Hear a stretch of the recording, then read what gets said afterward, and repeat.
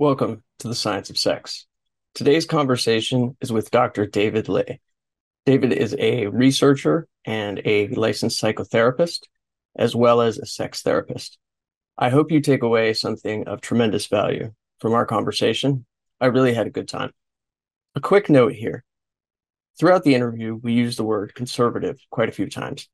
We don't mean conservative politically. We mean conservative socially. So there are plenty of people out there who might want lower taxes or support other conservative political ideas.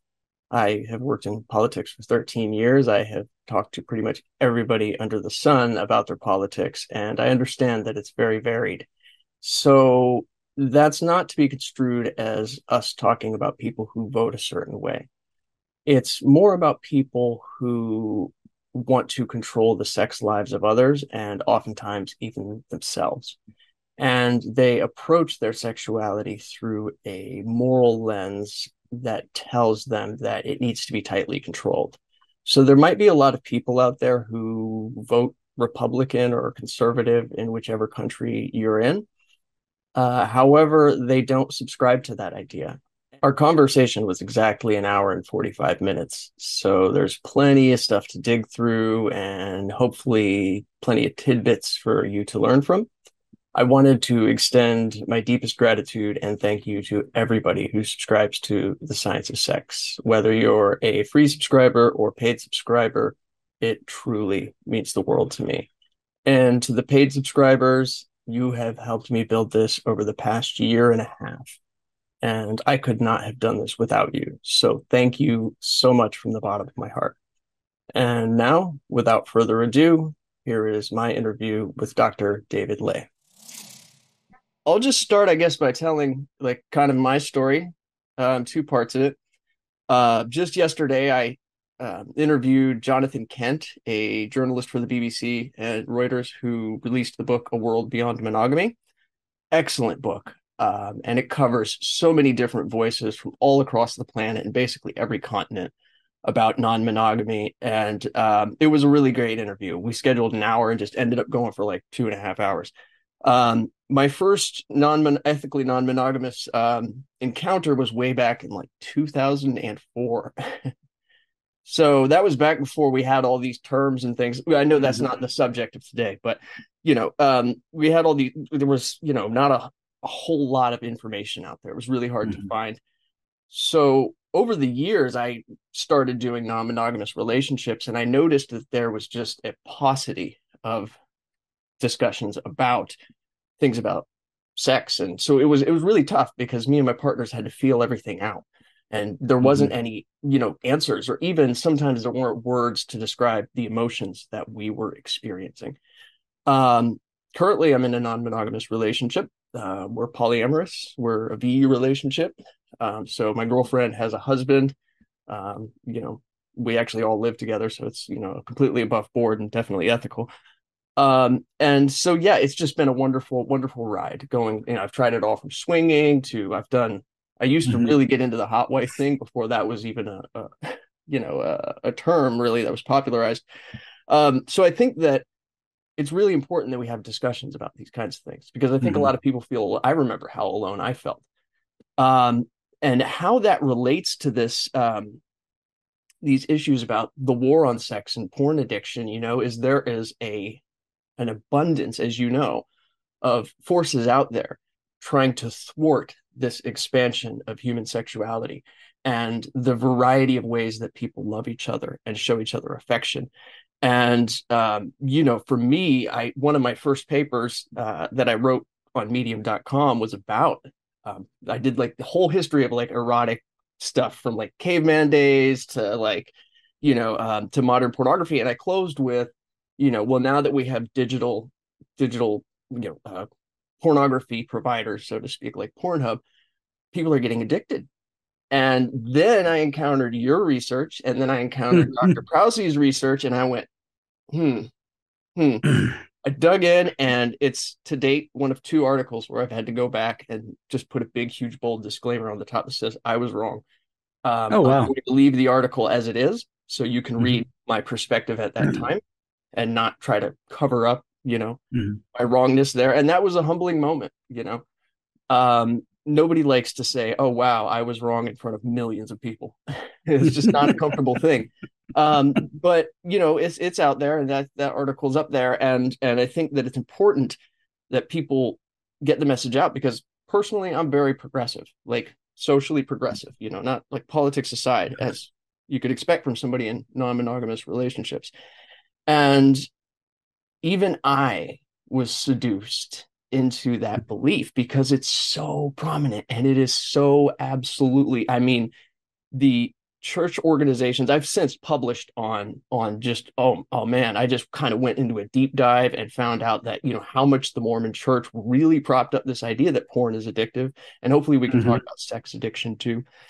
And I felt like I was screaming into the void, publishing article after article after article, and people get mad at you. They get very mad at you when you bring it up because I mean, it's a comfortable thing for people to believe. And so I'm so glad to have you here on the Science of Sex doing this podcast and interview here.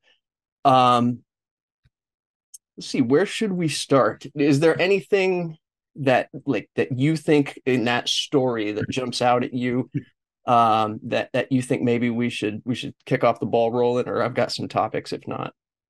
I mean, a couple of things. One, I would say, you're absolutely not the only one.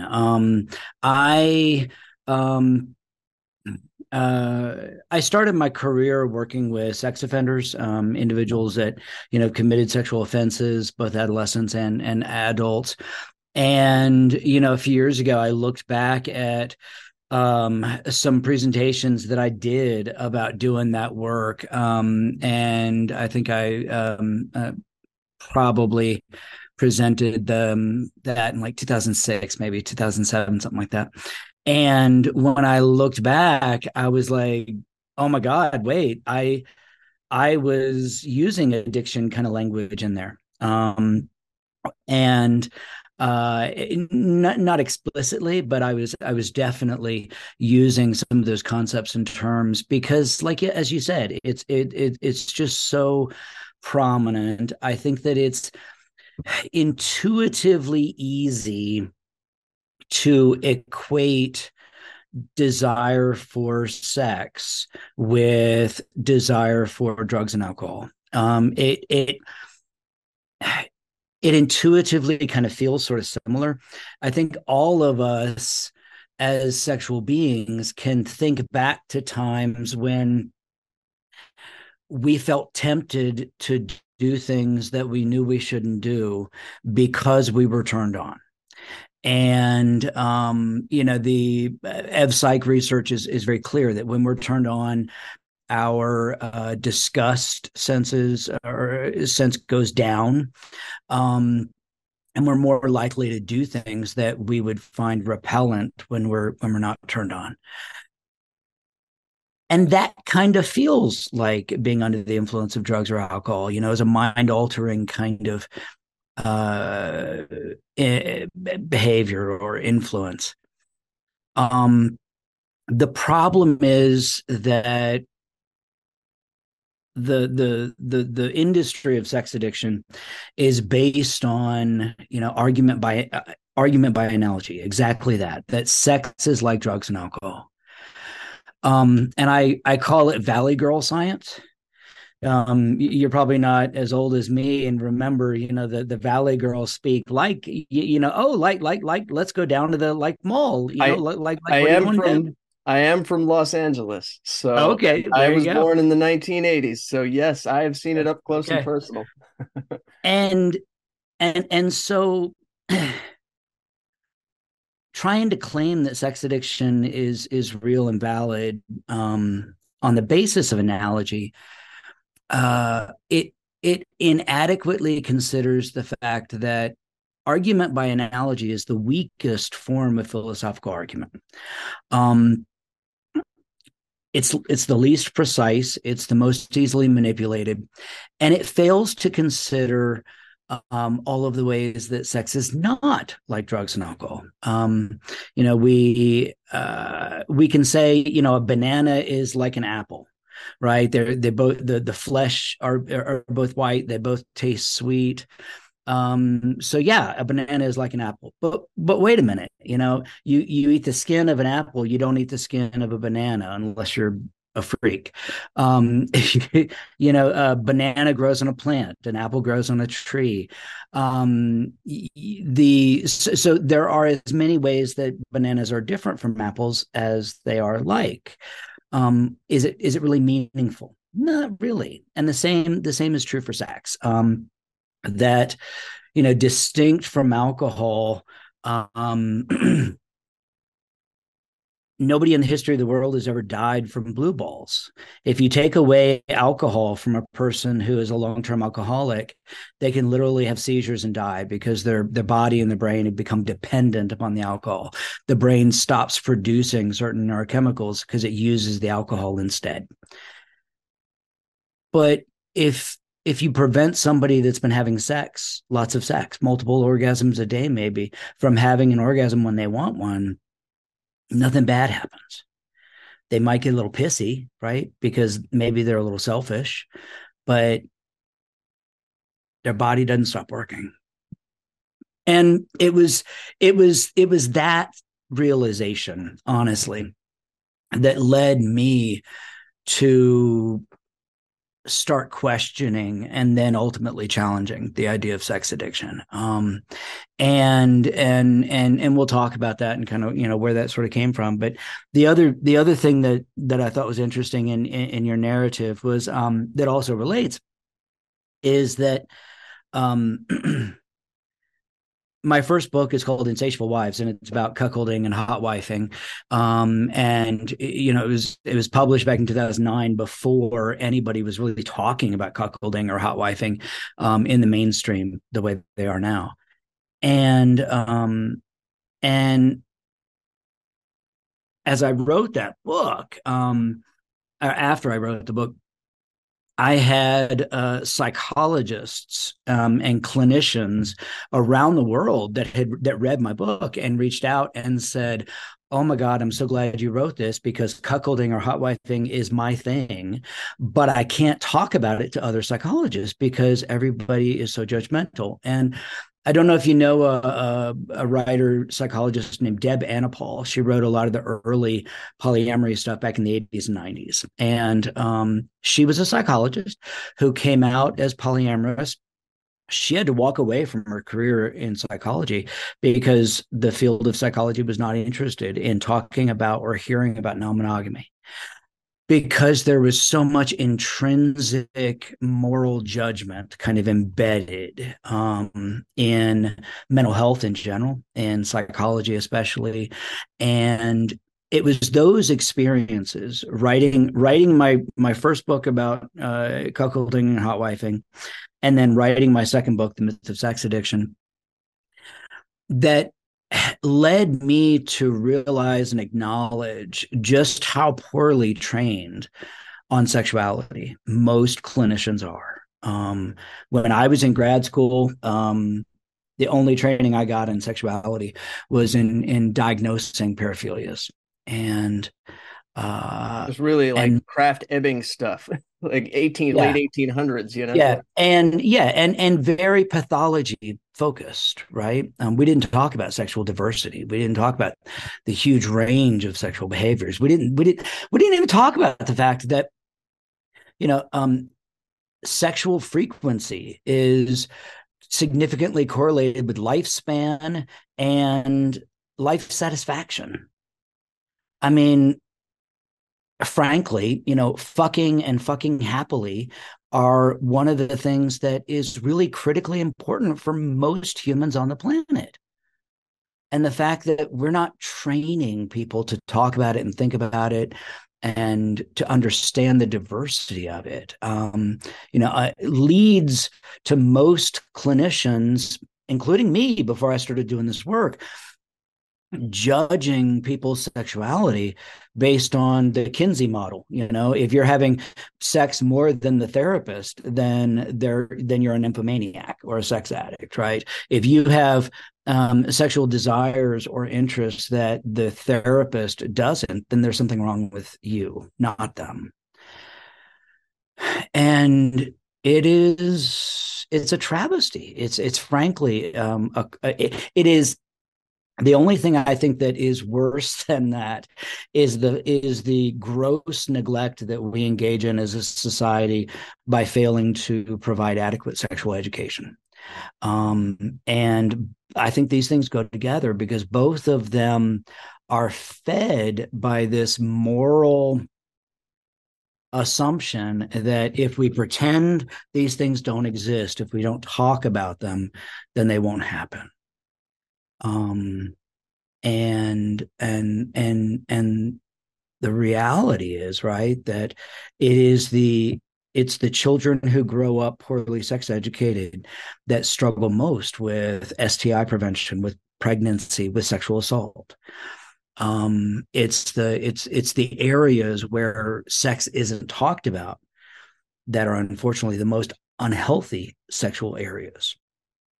And that was kind of where I sort of embarked on the career that I have now of, challenging a lot of assumptions and biases around sex in the scientific and clinical fields. Hmm. Before I published Myth of sex addiction was really it wasn't taken seriously in the academic or research fields because there wasn't any evidence or data there. I was really surprised when I found out how seriously sex addiction therapists took it and how much people just assumed it was true. And it was because the research field wasn't challenging it publicly.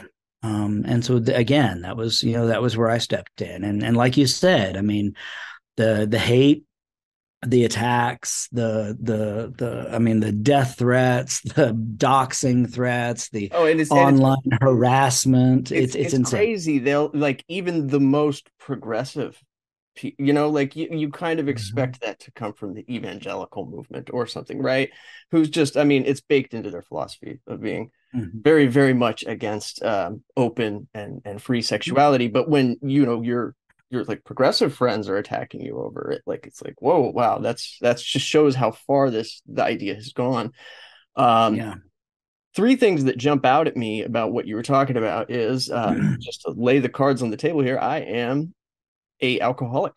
I am if I have a half of a beer, I will continue to drink. And I'm that guy who, if I'm sitting there, if I've had a half a beer and I'm watching somebody like nurse their beer at lunch, I'm just sitting there like sweating, like, come on, hurry up, like I'll finish it for you, Thus, I don't drink alcohol, and I don't take street drugs. And so for me, when I hear that idea, you know, um, that that it's addictive like a drug, it is kind of insulting. And I don't mean to say invalidate that people are having negative experiences in life and have maybe some moral incongruence between what they want from their sex lives and what's actually happening, and that can be very uncomfortable. But the idea that it's the same as what I experienced before I got sober, and I don't do an AA or anything, I don't want to live this way anymore.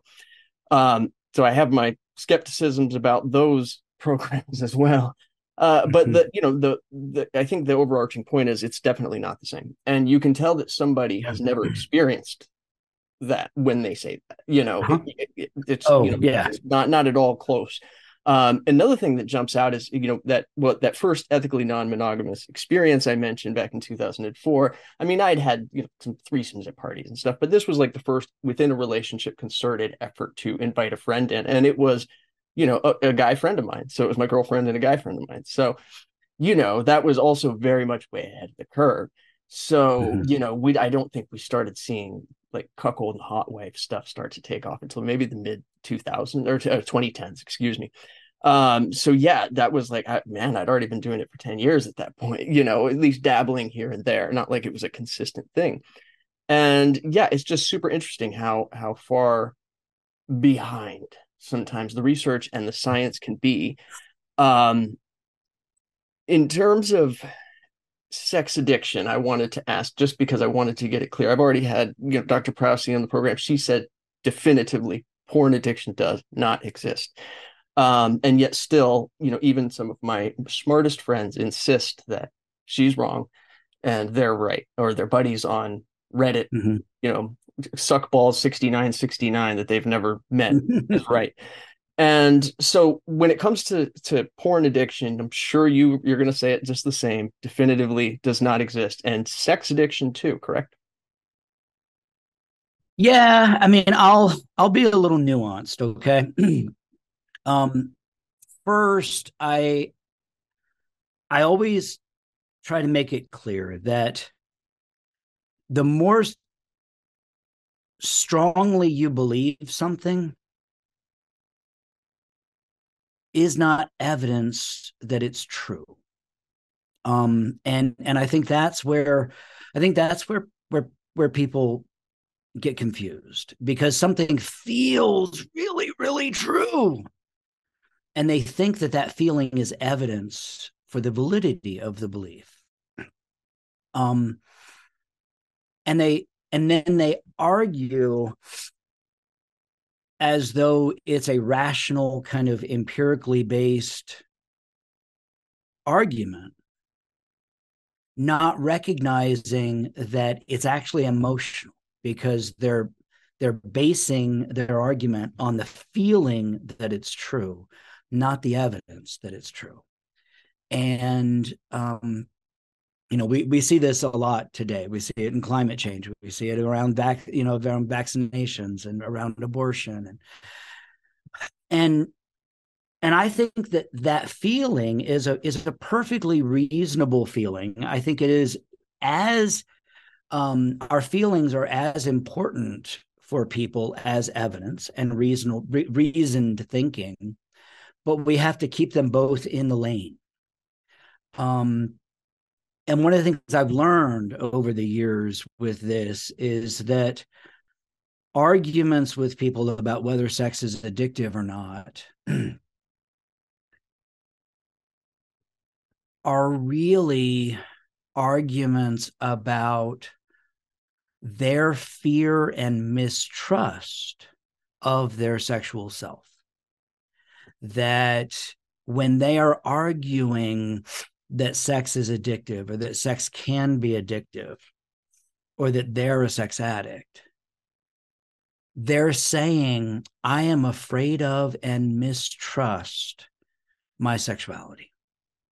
And but they're not talking about that feeling. They're hiding that feeling behind this pseudo rational argument about around sex being a equivalent of a disease.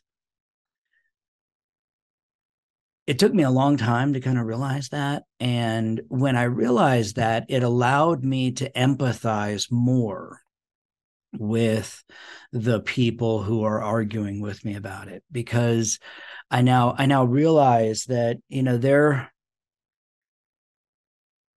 they're afraid, and they've been told to be afraid. The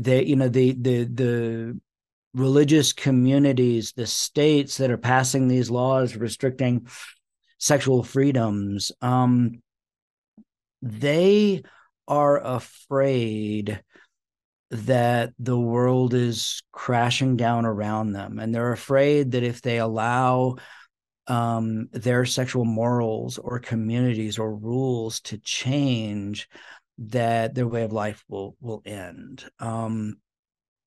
And they can't keep out the internet. They can't keep out the sex. Um, I did a talk several years ago in Salt Lake City, and it was to a large group of Mormons, and I was speaking specifically about pornography, um, and I did a lot of work at the beginning. First, I out of concern of what could happen, I did the talk completely coated in butter underneath my clothes, not as a kinky thing, but because I had been told that that was the best way to get tar and feathers off, just in case, right?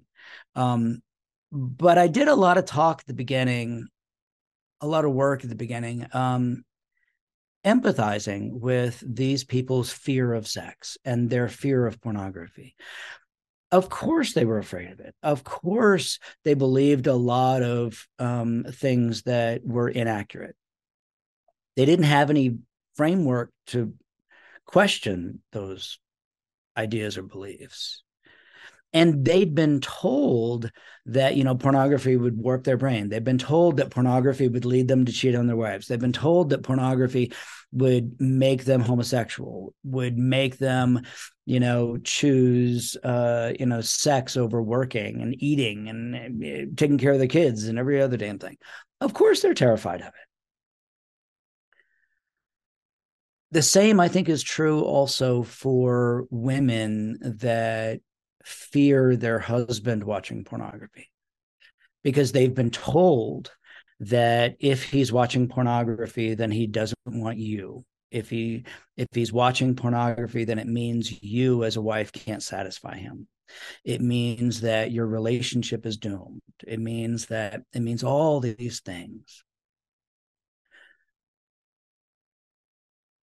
So before we can have conversations with people around these things, I've learned that we first have to empathize. We first have to connect as people. We have to identify sexual values and what we believe in, what we value. And so I'm talking a lot more these days as I talk about this stuff about the principles of sexual health and how is it that we decide whether sex is healthy or not. And it again, when most of us are ignorant around sex in general, we decide whether sex is healthy or not based upon these intrinsic, intuitive, unvoiced, typically morally driven kind of ideas around monogamy, around heteronormativity, around simple fear of lust. And that also the Kellogg's cornflakes was invented as a food to prevent masturbation, because the idea in the late 1800s was that if you were too focused on physical sensations like eating that and flavor, that it would lead you to not attend to your spiritual self, that you would focus on the physical world instead of the heavenly world. Sex, there's nothing more physical than sex. And Kellogg believed that if we allowed lust to promulgate unchecked, that people would be lost to sexual depravity. And even the signer, Benjamin Rush, was a signer of the Declaration of Independence. He was a physician who believed that masturbation was a disease and to be treated with leeches. He's the guy who invented the idea that masturbation would make you go blind. Those ideas have been around for a really long time, and they are based in this religious, moral mistrust of sex. So we have these ideas that lustfulness can't be healthy. Sex has to be constantly contained, particularly male sexuality. It's not by accident that sex addiction is overwhelmingly 90 to 95% diagnosed in men, because it is inherently a mistrust of male sexuality and inherently a belief that if it is not contained, male sexuality will run rampant and end in rape, depravity, sexual assault, fucking sheep. So people have this idea that sexual health has to be controlled and resisted and suppressed. Even today online, even in non-religious men, there's a lot of men that believe that men who masturbate are less less manly than men who don't. That choosing not to masturbate and suppressing yourself from masturbating makes you more manly and shows you have better self-control. So again, there's this idea that healthy sex has to be controlled and denied. Yeah, it's I mean it's like anorexia to the point of Yeah. emaciation, right? Like that's kind of what it really reminds me of. And what you touch on is something interesting just a little bit before, we continue, because I definitely want to get to the religious component for sure. But one thing, because the science of sex is growing at an incredible rate, I'm fortunate to report. Thank you all Good for you. for subscribing. Um, I think that some people might not be familiar with moral incongruence theory, so I'll try to sum it up and feel free to correct me. What the research has found is there are a lot of people saying, I am addicted to either porn or sex. And when those people are studied, a lot of times the research finds that they actually watch less porn or have less sex than, say, the average person. And that tells us that a lot of times they have a moral belief of sex, that sex needs to be this amount, otherwise it's unhealthy. And if it's from an evangelical standpoint, then that's Mhm, basically zero. mhm, And mhm, so mhm, when your goal is zero, everything is too much, as I like to say. And that's moral incongruence. But whenever I mention this to people, one of the things that I get back is, well, what about all the people that I know who are not religious? What explains that? And when I first encountered your work, it was crazy timing because the Atlanta shooter had just unfortunately and tragically shot up mhm. the massage parlors in 2019. And at that same time, a non-religious friend of mine called me to let me know that his girlfriend told him that he had a pornography addiction, and he wanted to apologize to me for it, which is very odd. And it's fine. I don't mind. It's not my business, man. Um, but it struck me that it doesn't have to be religious. It could, it seems to me that moral incongruence can also be an external force of any kind. And that's why we see, kind of some extreme feminists and the religious right getting together Mhm. on this, because, the extreme feminists want zero porn and they want men Right. in marriages to watch zero porn. And that's a discussion that people are welcome to have with one another, what they're comfortable with, right? Because we don't want a person who is made deeply insecure by pornography married to somebody who just wants to watch it all the time and expect that there's going to be no problems.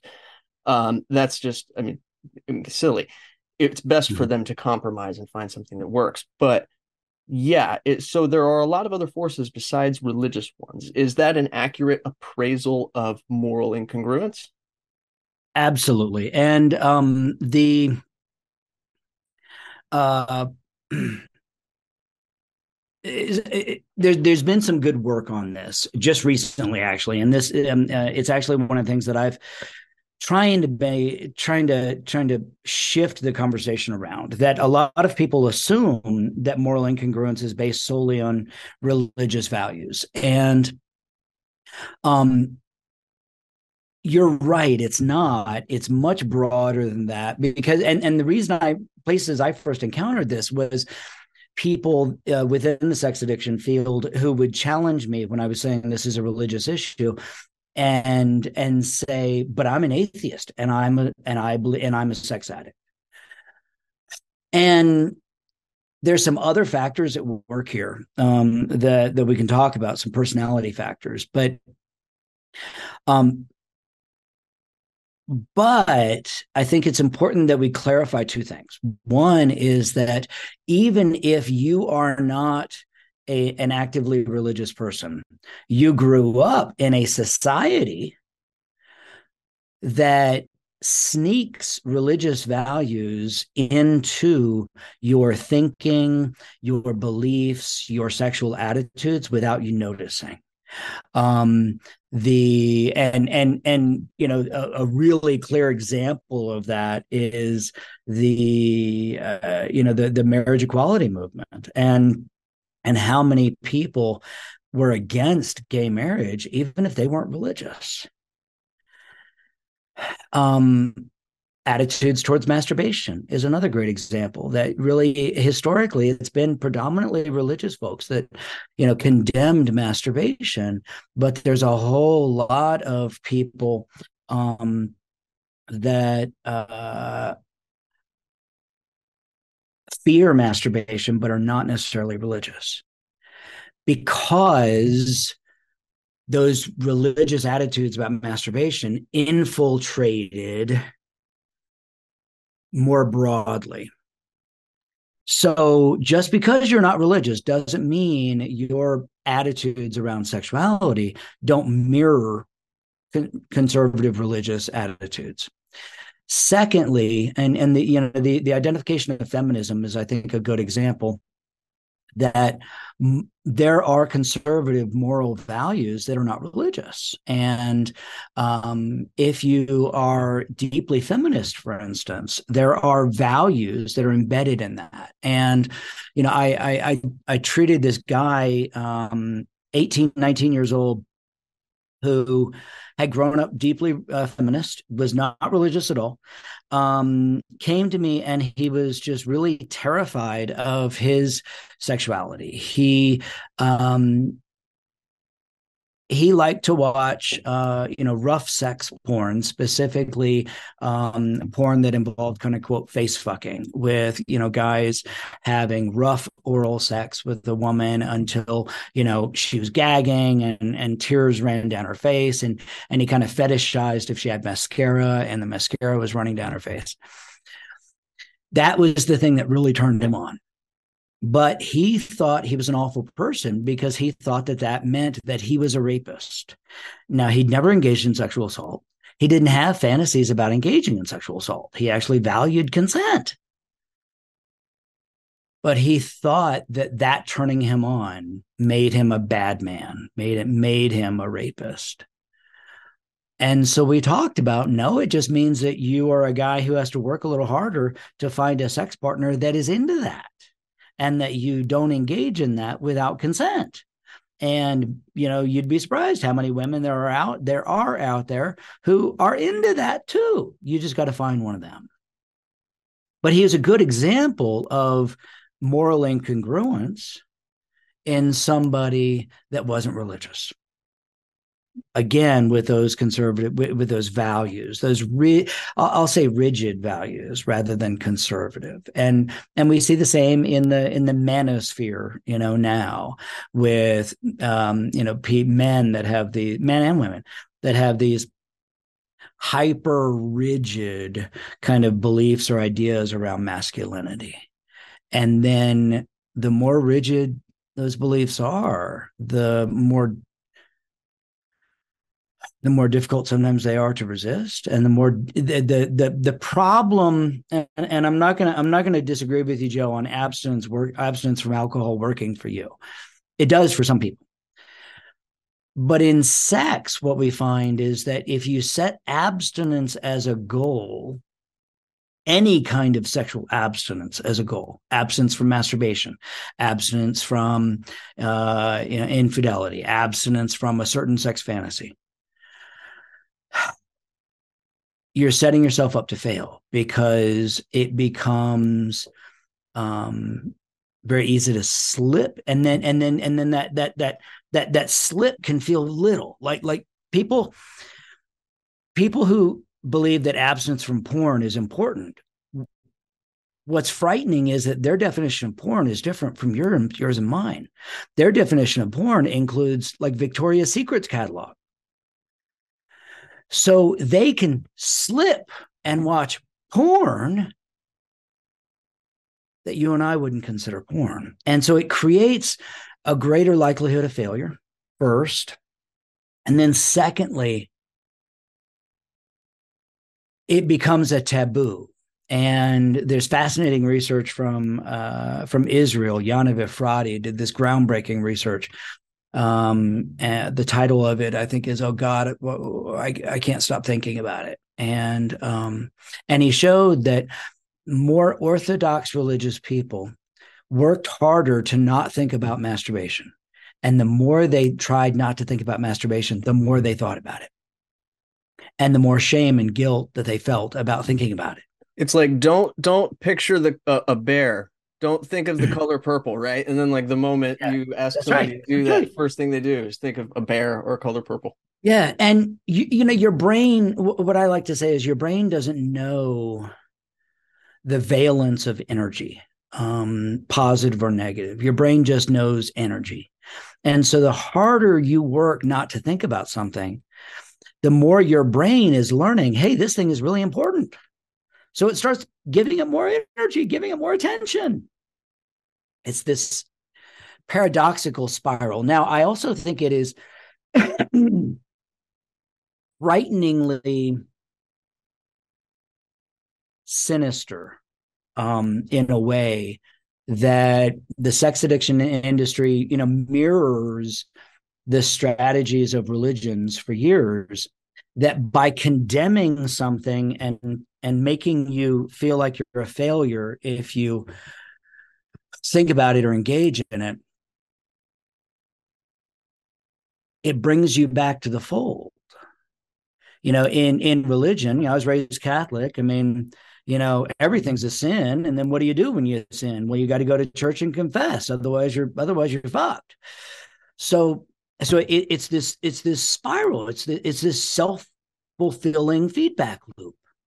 The same is true in sex addiction treatment. That once you're a sex addict, you're always a sex addict, and if you slip at all, and slip can be all these things, then you got to come back to treatment. You got it, and it's this, by creating such vague, open definitions of what counts as a failure or a relapse, so to speak, it it increases chances of failure, and it creates this self-fulfilling prophecy. Um, and it's important to note that, particularly in men, sex and masturbation is used heavily to manage negative emotions, including stress, anxiety, and depression. And it works really, really well for that because, So this again, this as we that's a good started, thing. Is that exactly, it's a good thing. oh And that's as we, yeah, for sure. That's yeah, good. as we start, yeah, I mean, it when we're turned on, some of those parts of our brain, turn off, and it gives us a moment's respite and escape from those feelings. Um, and so if you've got a guy who is feeling anxious and ashamed about his sexual thoughts, and they keep getting worse, oftentimes engaging in masturbation and sexuality is one of the only ways to escape from those feelings. And then the shame and guilt come back even harder afterwards. Um, the one of the other languages that is used, again with an analogy kind of argument with sex, is that it's like OCD. Is that now they're using the language compulsion much more. That and the thing about it, though, is that compulsion is borrowed from OCD language, and compulsions are these irresistible impulses that we have to engage in a behavior in order to make intrusive thoughts go away. And compulsions are not reinforcing behaviors. So, like eating a sweet or drinking alcohol is not compulsion, because those behaviors are in and of themselves reinforcing. The thing about calling these sexual behaviors compulsions is that people with OCD struggle all day long, every day, with these intrusive thoughts and these challenging behaviors that they have to engage in to make those intrusive thoughts go away, and to control for a moment their fear that the world is going to end and they're going to die, or all of these awful things.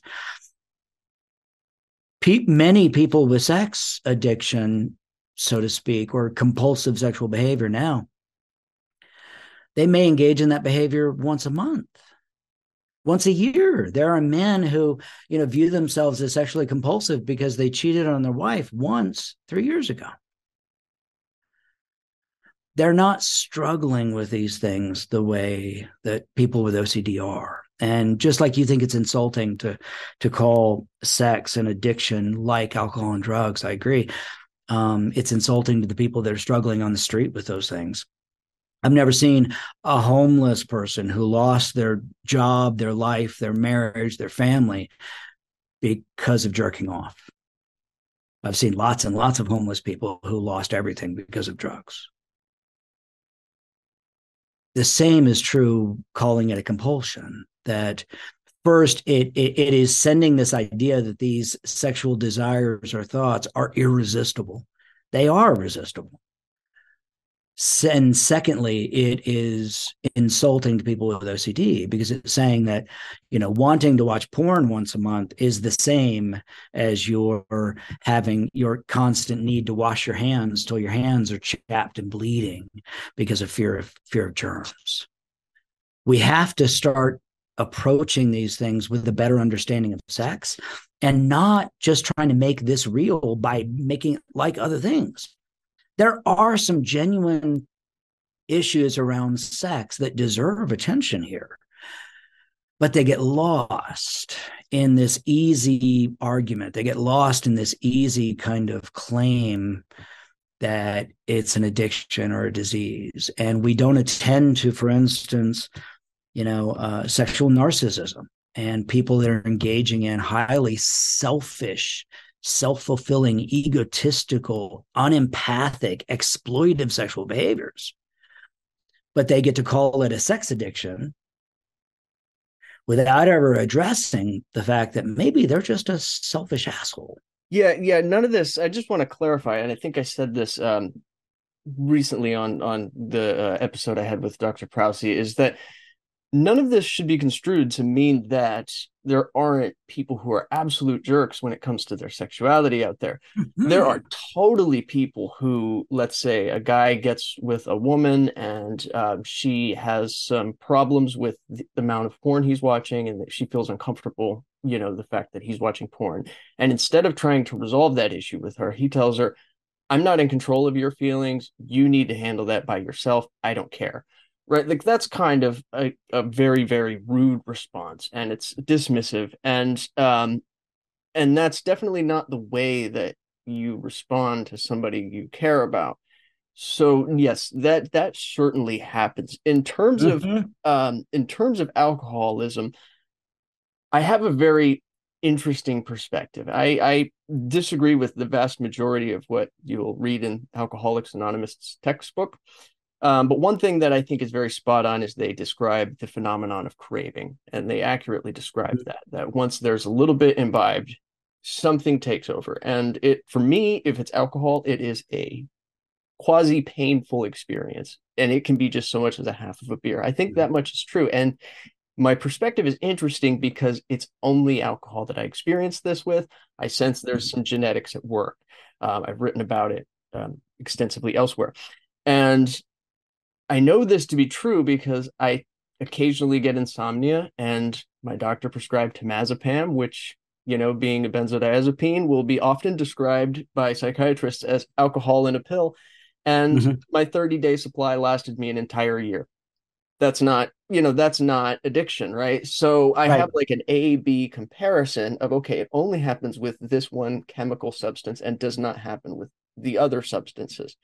Um, I was prescribed tizanidine for a recent back injury. I basically crushed three of my spinal vertebrae, which has been rough. And that's Yeah. Yeah. a muscle relaxer. Same thing, no problems. It's only with alcohol. So it's very interesting. I just wanted to clarify that because um, abstinence is, in my view and experience, it is something that needs to be done when there is a chemical process at work.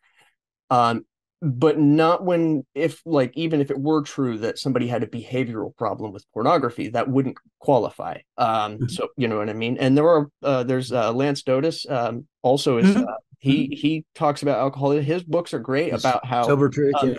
yeah, absolutely great book about how, it's sometimes better to just do, management, moderation management.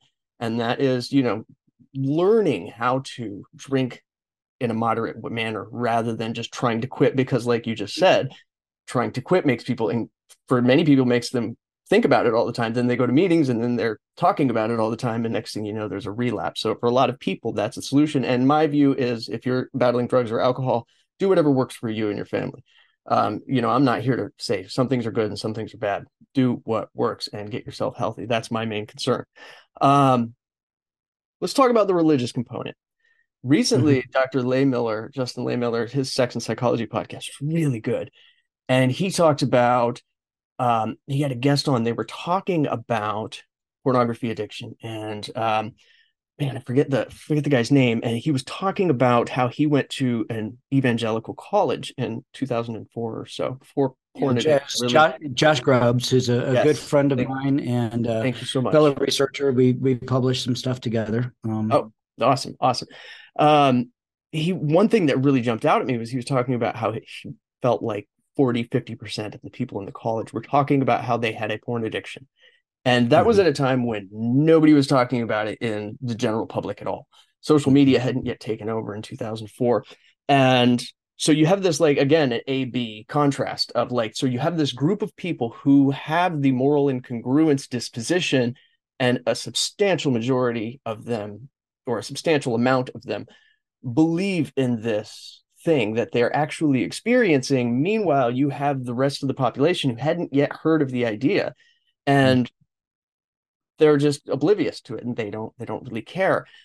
That's one thing that kind of, yeah, it's kind of odd and funny, in the sense that,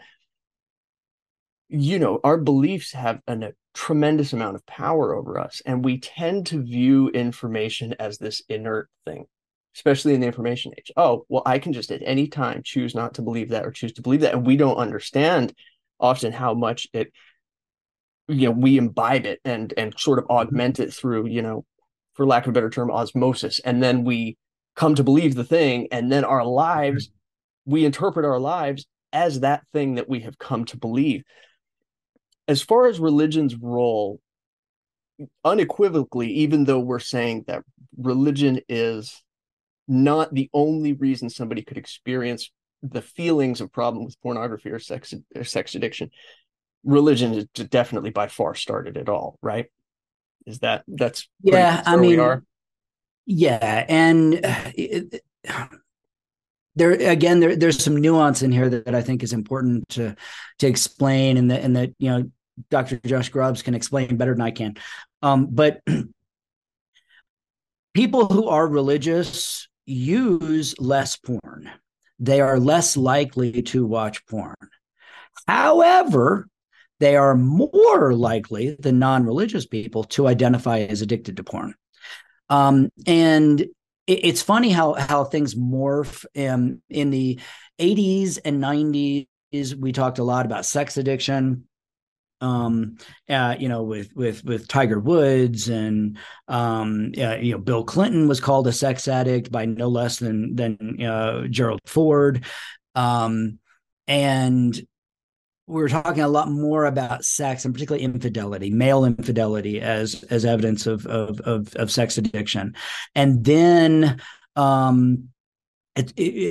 male homosexuality, male homosexual behavior was also identified as key indicator of sex addiction, and you had all these straight religious men who said that their desire for same sex was caused by sex addiction. I couldn't possibly be gay.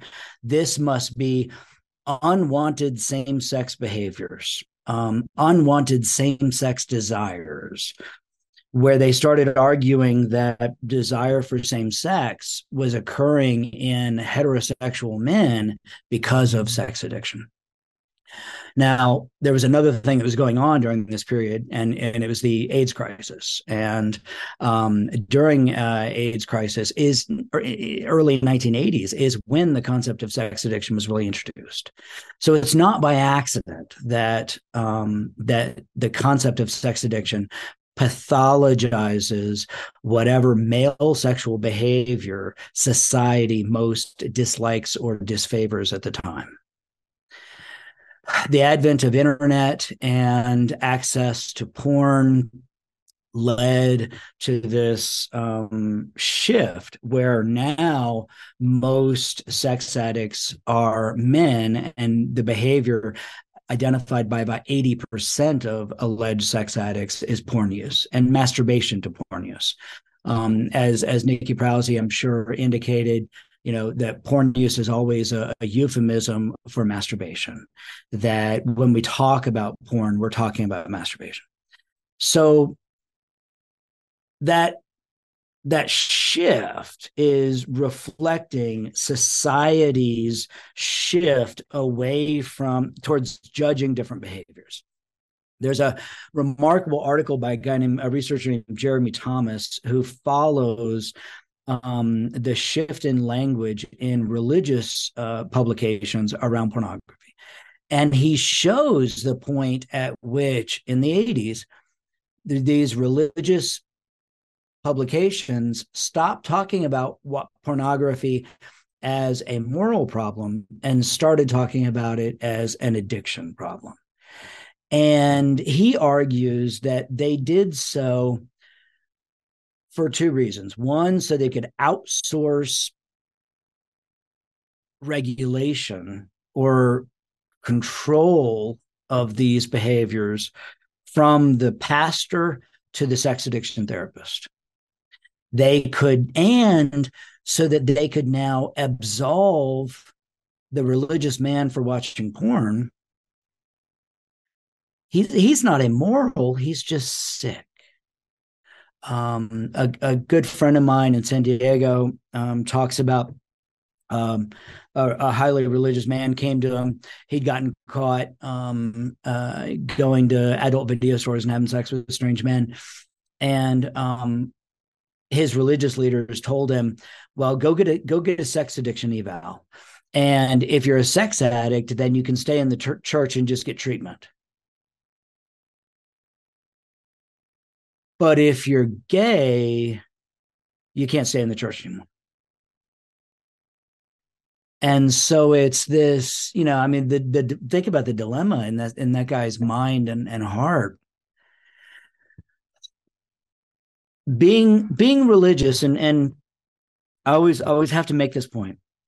Being religious and participating in a religious tradition or community is a remarkably healthy thing. In many ways, people who are part of a religious community are at lower risk of developing substance use disorders or mental health problems. They are at lower risk of criminal behavior. There are lots and lots of very healthy, positive things that come along with participating in church. But being religious is itself a risk factor for developing a sexual disorder. Women who are religious are much more likely to experience sexual disorders such as anorgasmia or vaginismus.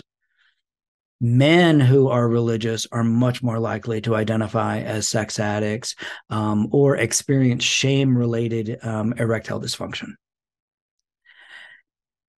Because of the fear of sex that is embedded in there, because of the idea that there's one kind of sex that is good and right and that you're allowed to have or think about, and everything else makes you a bad person. There's a funny thing that happens in both swingers and people who watch porn. Both of them become less religious. People who watch porn become less religious over time. They're more likely to report crises of faith. They're more likely to report questioning belief in the existence of God. And I call it the lightning didn't strike phenomenon, because in both groups, they're now seeing other people have sex that they were told would make them a bad person and that lightning would strike you down. And they see these people on camera or in real life having sex that they were told made them a bad person. And nothing bad seems to happen to these people. And and so people start questioning what they were taught about sex in the religious communities. And then they start questioning other things that they were taught. So it makes sense that religious communities are terrified of porn and terrified of changing sexual values because they see that it is a crack in the dam that can lead to them losing followers and influence. I mean, the number of religious people in the United States keeps dropping. I'd imagine porn is responsible for a lot of that. I've even gotten messages. Much of my writing is very, very adamant that we need to do more to defend women's rights, especially the right to healthcare, but even Mhm. the right to kind of just be left alone and not, treated like an object. A lot of people would probably say that my writing is feminist. Even though I don't ever try to write with a label, I just want to talk about the things that matter to me. And um, one person reached out to me and said that I need to be doing more as a feminist because porn exists, and in porn, men ejaculate on women's faces, and they don't like to have men ejaculate on their face. Therefore, I need to speak out against it. And porn has a normalizing effect on sexual behaviors. Just to clarify, from all the research I've seen when it comes to porn causing, violence from the violent porn you were talking about earlier, that's just not bared out in the research. And every time I have checked whether when you get a country like Czechoslovakia and Czech Republic, who were under the USSR and then got liberty, Japan, porn used to be illegal. And every single time you take one of those countries and they legalize pornography, sexual assault and rape rates go down. So it doesn't go Mhm. up. It's quite the opposite. But I do believe that porn has a normalizing effect on sexual behaviors. And the way that I think that it works is you have people like me who were doing some kinky stuff before it was popular. And then you see other people on video or who were desiring kinky stuff, Yeah. you know, hot wifing or cuckolding. And then you see people on video doing it and it's not the end of the world.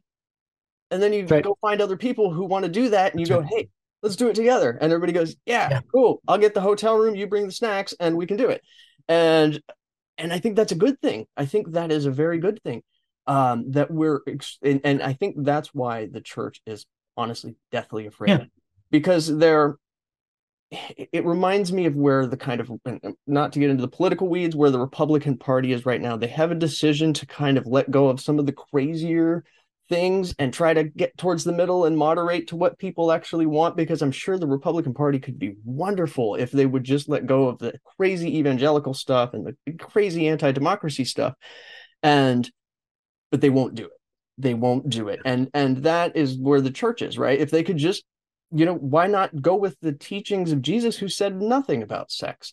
And, Mhm. I mean, he did say, if the eye, pluck thee if thine eye offends me, and that's still, it's just absurd. But, you know, um, but it's definitely not the Old Testament, which is like, set things on fire and brimstone and just really, really, really anti-sex positions and prescriptions. And so yeah, I wish that, because I do think that for a lot of people maybe some sort of spirituality or religion has a role to play in their lives. And it's just, and just like the Republican Party, it constantly disappoints me. It's like, come on, please, like, you know what I Yeah. mean? Please come to the sensible conclusion, because you know as well as everybody else that these technologies, it's not even anybody's doing, these technologies are the things that are going to hinder your longevity as an institution. One thing I wanted to ask is about the directionality question. What I mean by that, recently there was a video interview of somebody who's awesome, Professor Scott Galloway. Love his writing, love his talks. He was on MSNBC, and he said that men have, let's see, what's the actual quote? the men are no longer, a substantial portion of men are no longer economically viable enough for women to date. His quote was actually not that bad, but that if you just take that excerpt, it's pretty bad. I agreed with like 90% of what he said, but that's pretty bad. And I think that's another theme that I consistently talk about is how often women are painted as these money hungry gold diggers, and men just want these young, beautiful women who are very fertile. I mean, it's a very, Jordan Peterson, Ben Shapiro push this message a lot. And it's just not how people work when they date. We're much more complex than that, than this. And it is a bad interpretation of evolutionary biology, as far as I've read. There are a lot of different factors that people make in their decision. My question on the directionality is what Professor Galloway is saying is that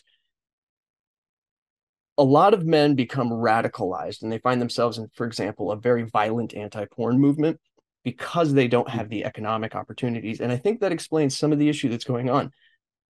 But it also goes the other direction. I think that men find themselves in these movements and then they go deeper and deeper down the rabbit hole until they become insufferable people. And then nobody wants to be around them because they're constantly talking about how the world is terrible and how, and dropping racist jokes or saying these obscene things. And so then it's just a self-fulfilling prophecy.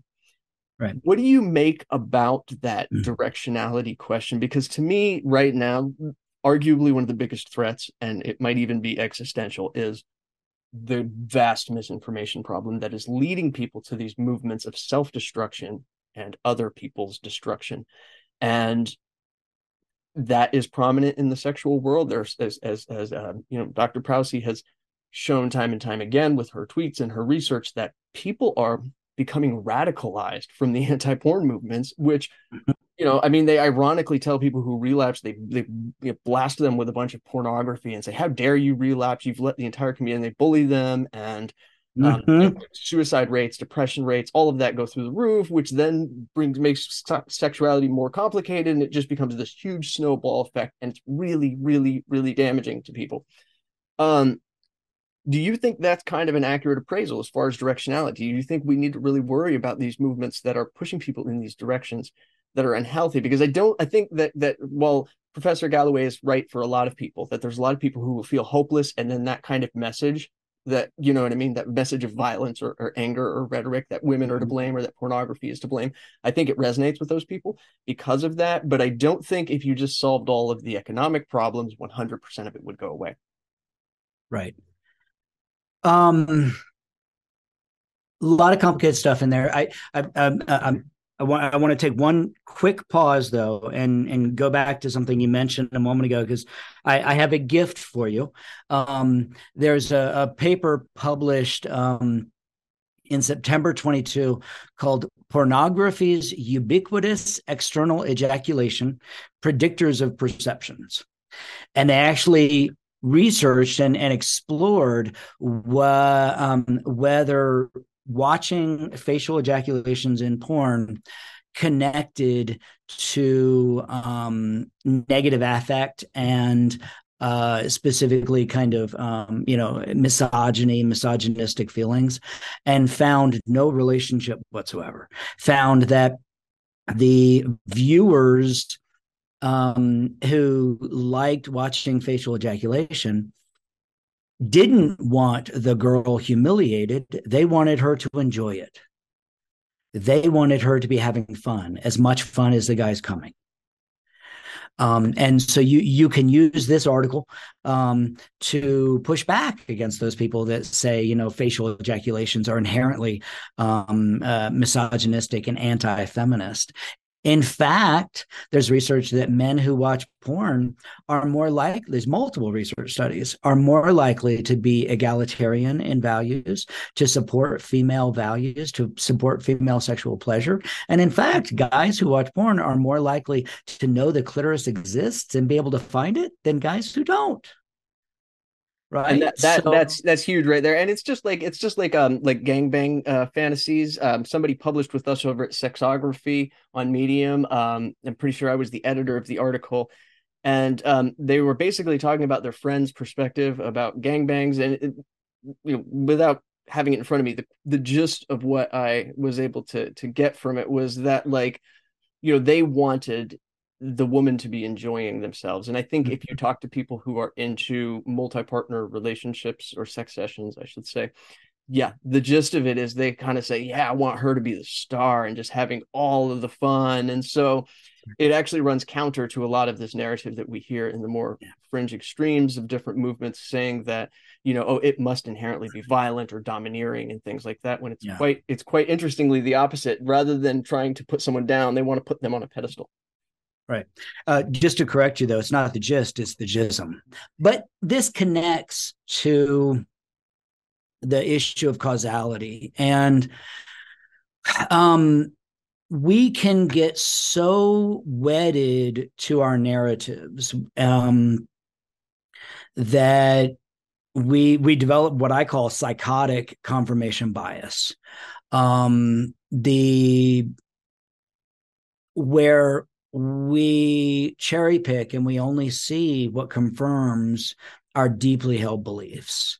Um, I don't know if you know the writer Naomi Wolf. She wrote the book. I think what was it? The Beauty Myth was her kind of breakthrough book. And What was the um, one on capitalism? Oh, I forget what it. yeah, Oh, yeah, it's on the tip of my tongue. On the tip of my tongue. right. Well, and the interesting thing is, I mean, she was an advisor to Clinton, right?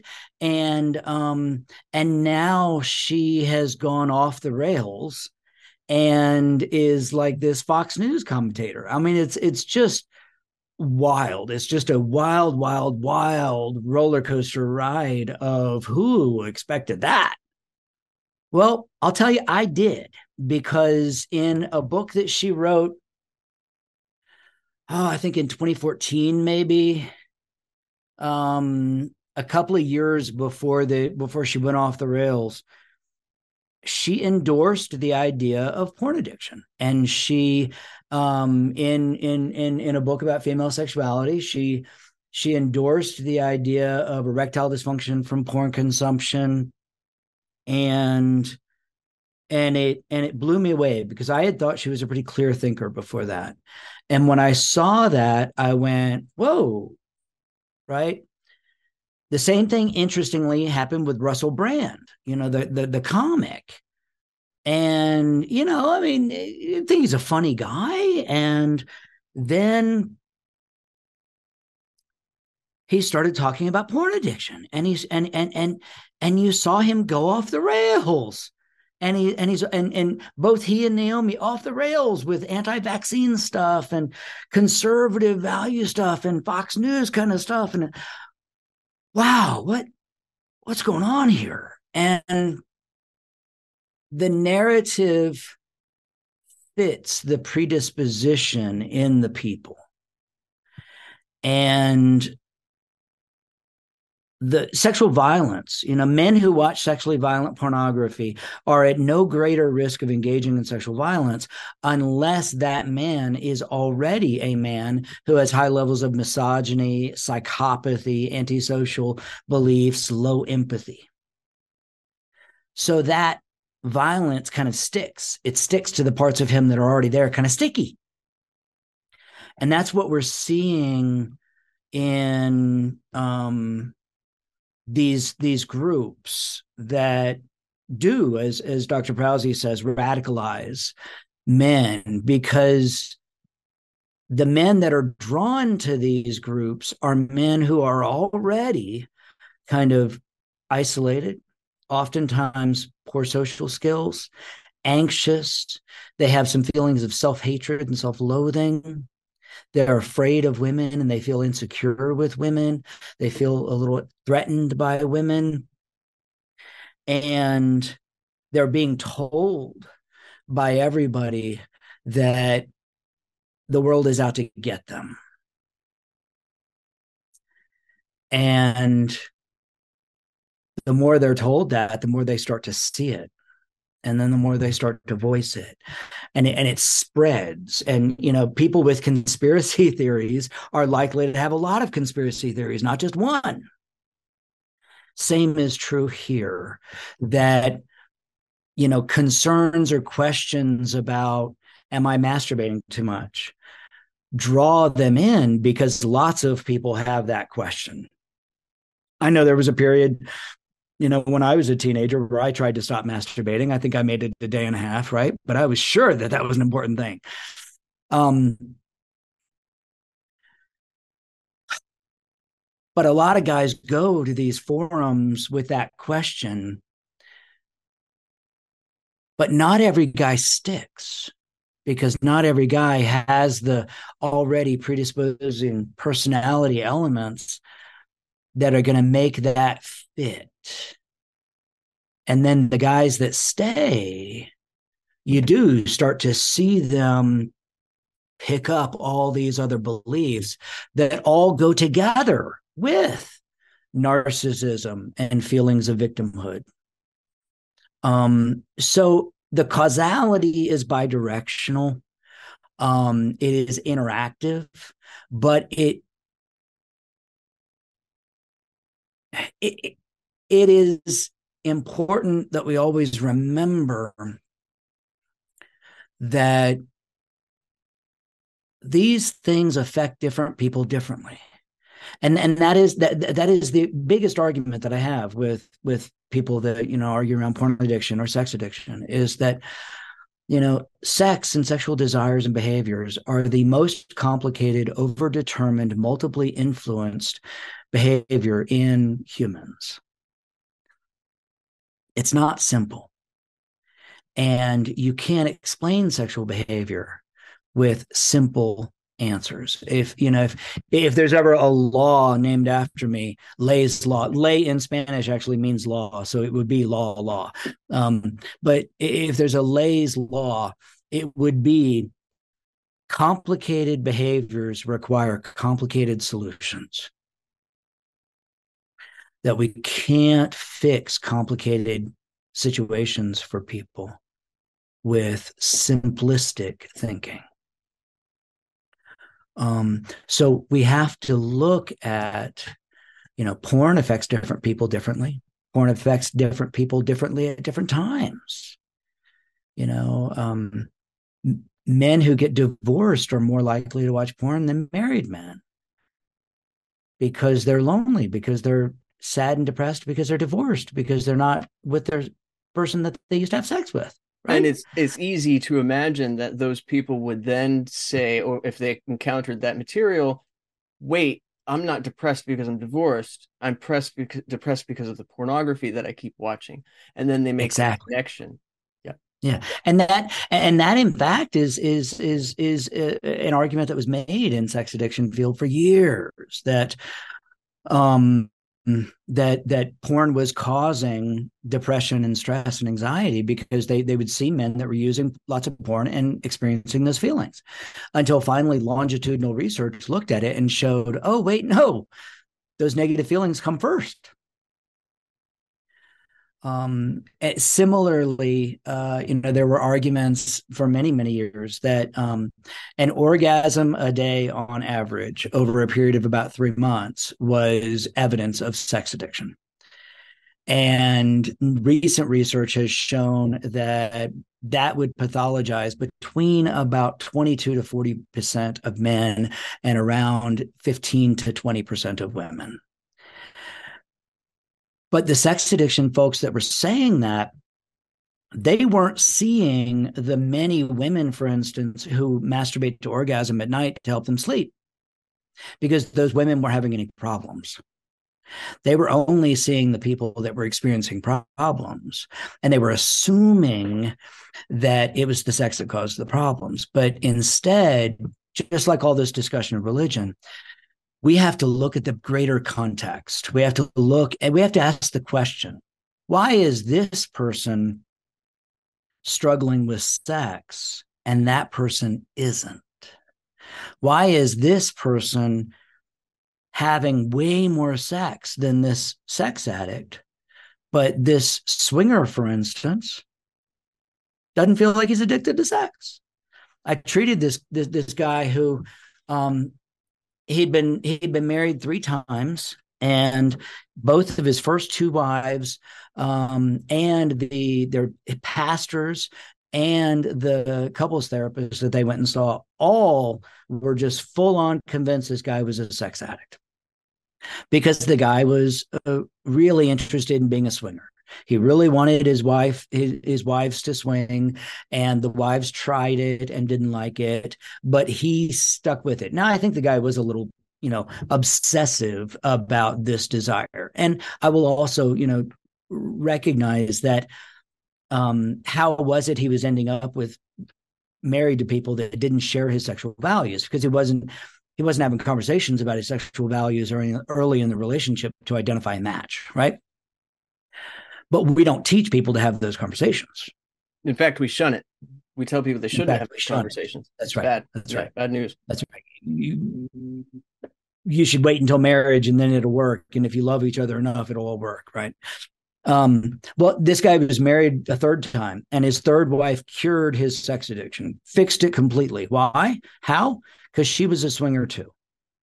So there was no longer an incongruence. There was no longer a conflict.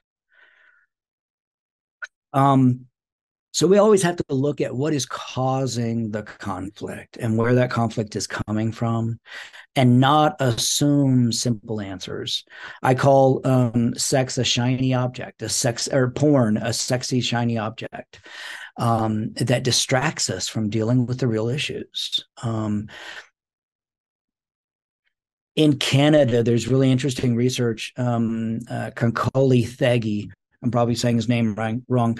Um, Longitudinal research, and if you've heard me say that, once, you'll hear me say it a lot, because longitudinal research is where we get to identify causality. It all came back. I brought it back to the causal question. We can't identify causality from correlational research, and overwhelmingly, unfortunately, most research around porn and sex is correlational. The only way we can identify causality is through longitudinal research that looks at people over time.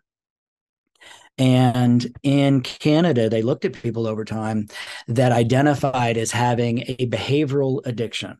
And I am as skeptical of other behavioral addictions, shopping addiction and gambling addiction, and And gambling social addiction media. diagnosable. Yeah, social media addiction, video game addiction. Um, but they looked at people that believed that they were addicted to behavioral addictions, over time, and found that, people who believed they were addicted to sex or porn, were the least likely to still believe they were addicted to sex or porn a year later, and that most of them got better with no treatment. So the American Society of Addiction Medicine, ASAM, they say that sex addiction is a progressive disease that will get worse and worse until you get treatment. And they say this specifically to scare people into seeking treatment. But the research actually shows that's not the truth. The research shows that, people believing that they're addicted to sex or porn will get better without treatment on its own, and that better life adjustment is protective. What that means is that people who are struggling with porn or sex are struggling with other things in their life, and the porn or sex is just kind of a symptom of what they're struggling with. And it may even just be a strategy that they're using to cope with it. I think it would make a lot more sense to view sex addiction or porn addiction as an adjustment disorder, because people are trying to adjust to something in their life. They're dealing with negative emotions. They're dealing with a relationship problem. They're dealing with desire discrepancy in their relationship. They're dealing with conflict between their religious community or their religious values and the kind of sex that they want to have. Those are real serious issues. Those are all things that people deserve help with. They're maybe dealing with being lonely and not having the kind of relationship or sex that they wish that they could have. And they go to porn for coping. But like you said a moment ago, it's really easy in that situation to feel like the porn is the problem. Research is pretty clear. People who watch porn are more likely to have more sex. A couple of years ago, there was, this research that kind of panicked everybody, showing that adolescents and young people in their 20s and such are having less sex than ever before.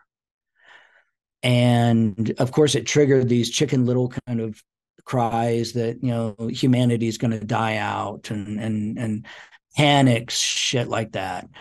I get really angry when I hear that crap, because it's never true, and it disregards again, just how powerful our desire to mate is. That if sexuality was so fragile that it could be broken so easily, we wouldn't be here as a species. We would have died out millennia ago.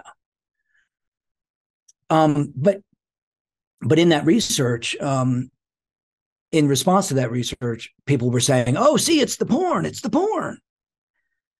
But it was really actually very clear in the research that the adolescents and young people who watch porn, they were the ones having sex. Oh, It was wow. the ones who weren't watching porn. Wow. It was the ones who weren't watching porn that weren't having sex. And the reality is, we've been talking about this for a long time, that um, there's a lot of things people can do now instead of sex. Couples can lay in bed and look at social media or watch TV rather than fuck. And it used to be that, when the lights went out and the candle burned out, there wasn't a lot to do besides sex. Now Yeah. there's a lot of other options. Yeah. And It's people, like, I promised I was going to get to the sex with you tonight, honey, but I'm sorry. We got lost spending 30 minutes looking for something on Netflix and we never found right. anything to watch.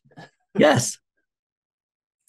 And so the people watching porn is an expression of their libido, it's an expression of their sexual desire. And people who have higher libidos and have higher sexual desire are more likely to have sex.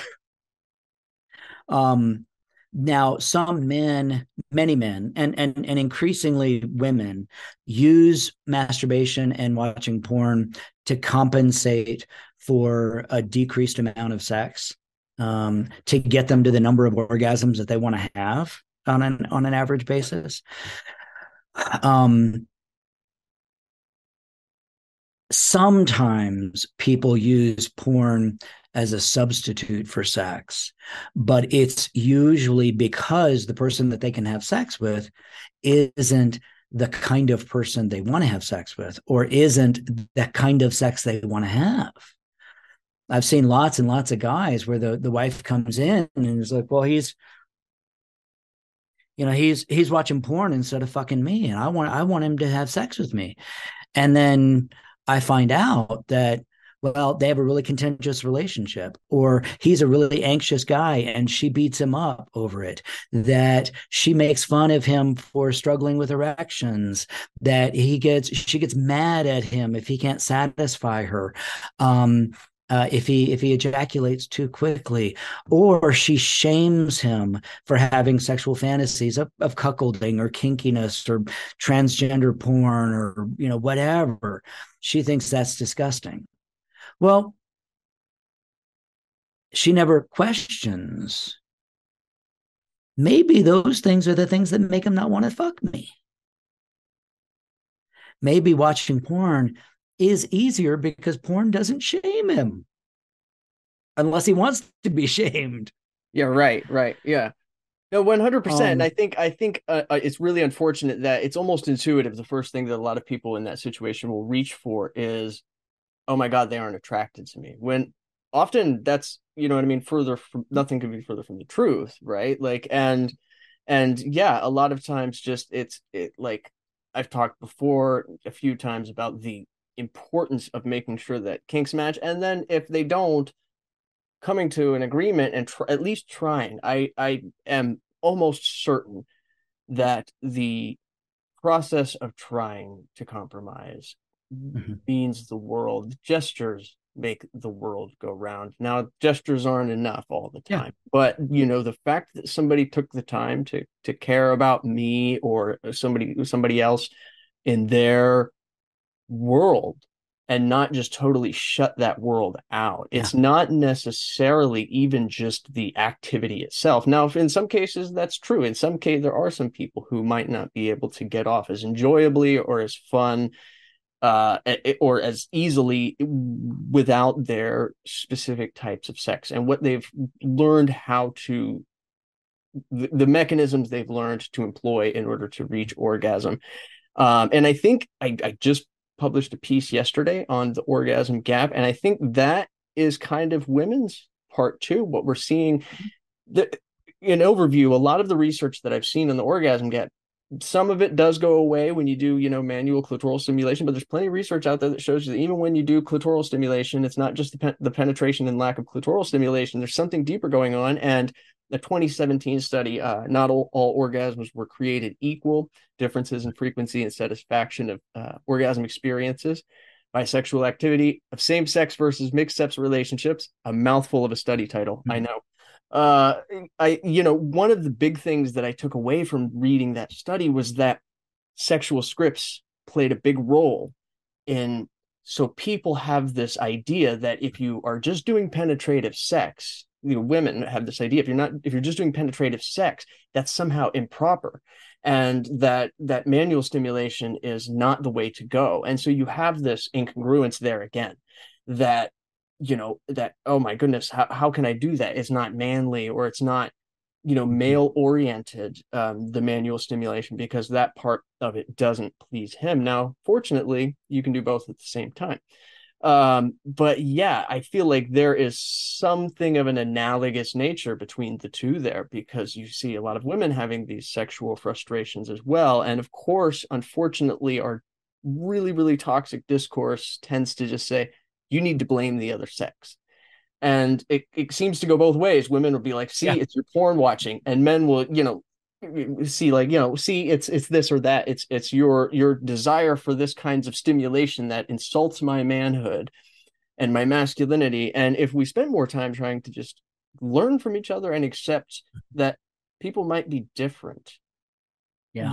whatever the dynamic is, whether it's, LGBTQ plus relationships, it people are different. It doesn't matter if it's two men, it doesn't matter if it's two women. Everybody has a very different conception of sex and the way that they reach orgasm and find sex enjoyable. And if we did more understanding, I think things would be a whole lot better. Mhm. um I will. People, Oh, go ahead. kind of two things. One, uh, men who have higher levels of self compassion around their sexuality are less likely to identify as sex addicts. They're less likely to feel like their sexual desires are out of their control. So one of the things that I encourage folks dealing with these issues to do is to explore self compassion, to challenge some of their rigid ideas around themselves, around their sexuality, around their sexual, to have more flexible openness and acceptance that everything doesn't have to fit in a box. And then with couples, I talk about this really cool research by a friend of mine named Rhonda Balzerini. And she publishes really neat research around people who are in relationships with a partner who does not meet their sexual ideal.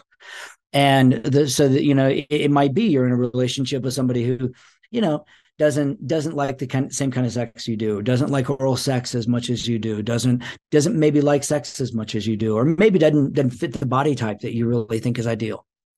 That when you're in a relationship like that with mismatched ideals, it predicts unhappy relationships, except when the person who doesn't meet your sexual desires or ideals is high in sexual communion. And that basically is, again, compassion. So, if Joe, if you and I were in a relationship and you didn't like performing oral sex on me as much as I wanted, but you were high in sexual communion, you would sometimes stretch. You would sometimes be willing to, well, I'm not really into it right now, but I know how much you like it. So that's okay. We're going to go there, right? They accommodate, compromise, meet in the middle. And the more that you have that high sexual communion, it takes away the sting for me. That my relationship dissatisfaction goes down. And when we help a person like me who's in a relationship with Joe, who doesn't like oral sex as much as I do, but I remind myself of the times when you have done work to meet me in the middle, when you've shown that you care, like you were talking about just a minute ago, that takes away the unhappiness. So it with all of these things, as a psychologist, as a therapist, none of this stuff is simple. Flexible, accepting kind of approaches work best and help people feel more control and take away the pain. The pain and the suffering is caused by rigid, shame-based expectations. And the more we can help people develop more realistic, more human expectations, the healthier and happier people can be. Absolutely, absolutely. And just I'm going to add a couple of caveats here with a little bit of a personal story to mine. And I promise I won't keep you all day because I'm sure we could talk until the sunset. And it's 4 p.m. now, 4:39 p.m. on my time. New Mexico is beautiful, by the way. Albuquerque is one of my Mhm. favorite cities in the United States. The weather can be sometimes prohibitive, especially for a person like me who's Scottish on my mother and father's side, which means I burn fast. But anyways, yes, my caveat that I'm going to add here is it's funny what you're telling me right now goes against some of the popular media narratives that oh no, you shouldn't ever pressure your partner, which is true. You should never pressure your partner into doing sexual activities. But the flip side of that narrative is that you should never cave to sexual activities that you're not super interested in or you're not in the mood for. And that sets up an antithetical stance between two partners. And personally, I kind of have that situation going on in my current relationship with my girlfriend, right? Like she has some things that she enjoys that I'm not really super into, right? Guess what it is? Ironically, face fucking. So the guy who felt so terrible about, she really likes that. And and I asked her if it's okay if I talk about this kind of stuff. She says, go ahead. So that's all good. But the thing is, ironically, there's And something and it's amazing that we didn't coordinate the conversation today, not and at here we all. are. Not yeah. No, yeah, I thought about it that moment you brought up that guy, and I was like, man, I got to mention this somehow. And so I think, but how often do I do it? Every single time we have sex. It's really not. I mean, it's not something I'm like totally phobic about, but at the same time, it's not my thing. Like if I had like to if I had the choice and could lay out all the things that I could do with a sexual partner, it wouldn't even make the list. And so to me, that cost me nothing. It costs me 3.5 minutes of doing that particular activity before changing to another activity. And I think that it's interesting. I wrote this piece. Science has discovered a fascinating link between anal sex and the orgasm gap, and there is a link there, and it's not about anything mechanical that helps women overcome an orgasm gap by doing anal sex. It's not like, the anus is this holy grail of women's orgasms. What it is that people who engaged in anal sex also engaged in a series of other sexual activities before they reached anal sex, because very few people in this world just go into the butthole and that's it, and that's the end of the story. Um, so there's usually 5, 6, 7 different sexual activities that are Yeah. engaged in per session, which means everybody gets something they enjoy. There's a lot of sexual, community, as you're saying, a lot of empathy there in those particular partners. And when that And happens, the sorry, orgasm rates of women are the same as men. They're right. identical. And Yep. so, yeah, And they're more likely to be communicating and negotiating around that behavior. The and you know and we all know good anal sex takes practice and lube and self control and relaxing and trust. Interestingly, the same research finding has popped up with porn, that couples who watch porn together are more likely for the woman to experience an orgasm during the sex. And is the porn increasing her orgasm? Maybe a little bit. It does increase arousal, but it's also reflective of the couple, that they're a couple who is willing to have anal sex. They're a couple who is willing to watch porn together, meaning they're more likely to be a couple that is going to elevate female sexual, pleasure and orgasm and do what needs to be done to get there. So I mean, but I love you bring that up, because again, it's not simple. It's all contextual. It all goes together. absolutely, absolutely.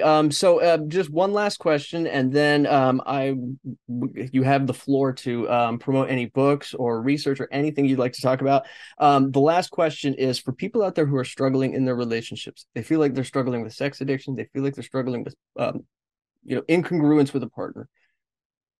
What do you tell them? What advice do you give them? And especially for the person out there, I recently encountered one of the most brilliant science writers that I know came to me the other day and told me I'm going through porn withdrawals.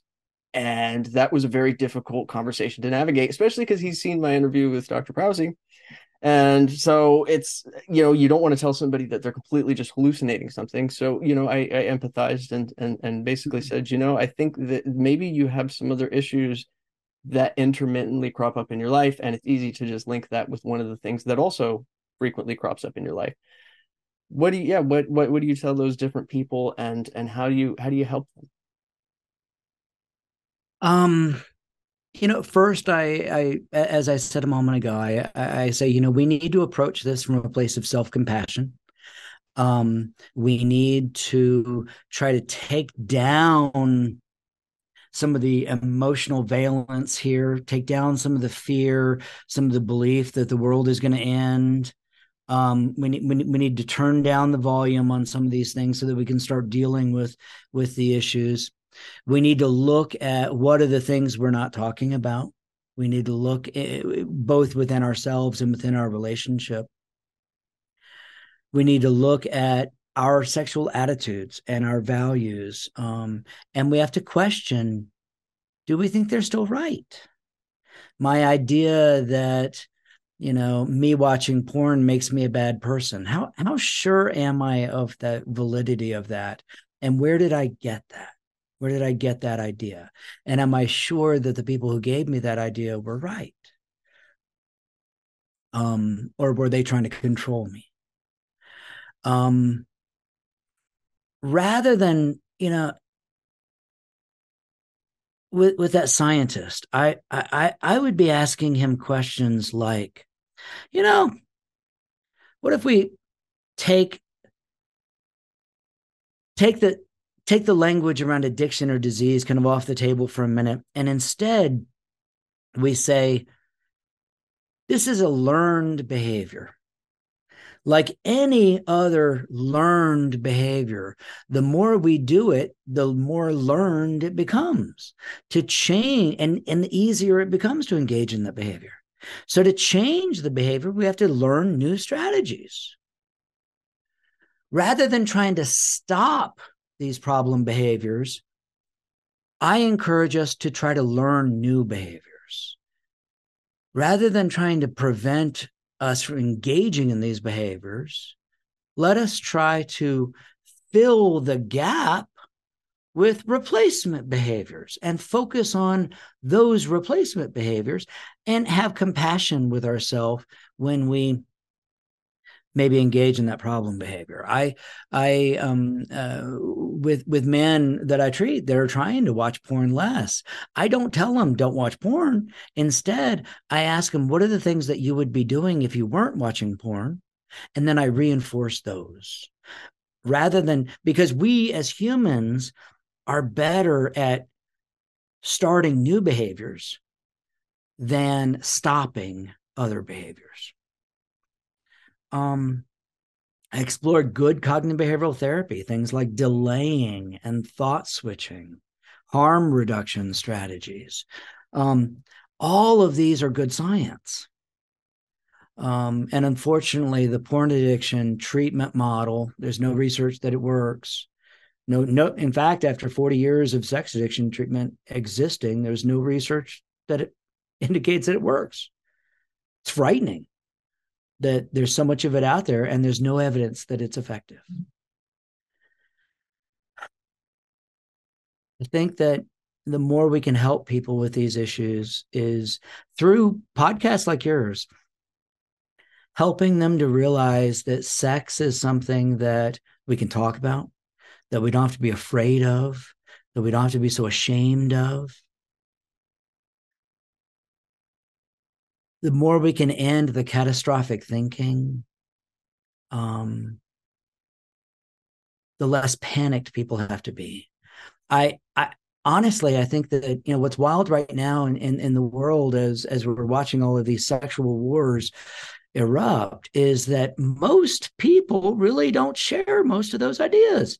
But what has happened is that the people who really have these ideas of porn being demonic or destructive, of gay marriage being awful, and abortion being awful, and all of these things,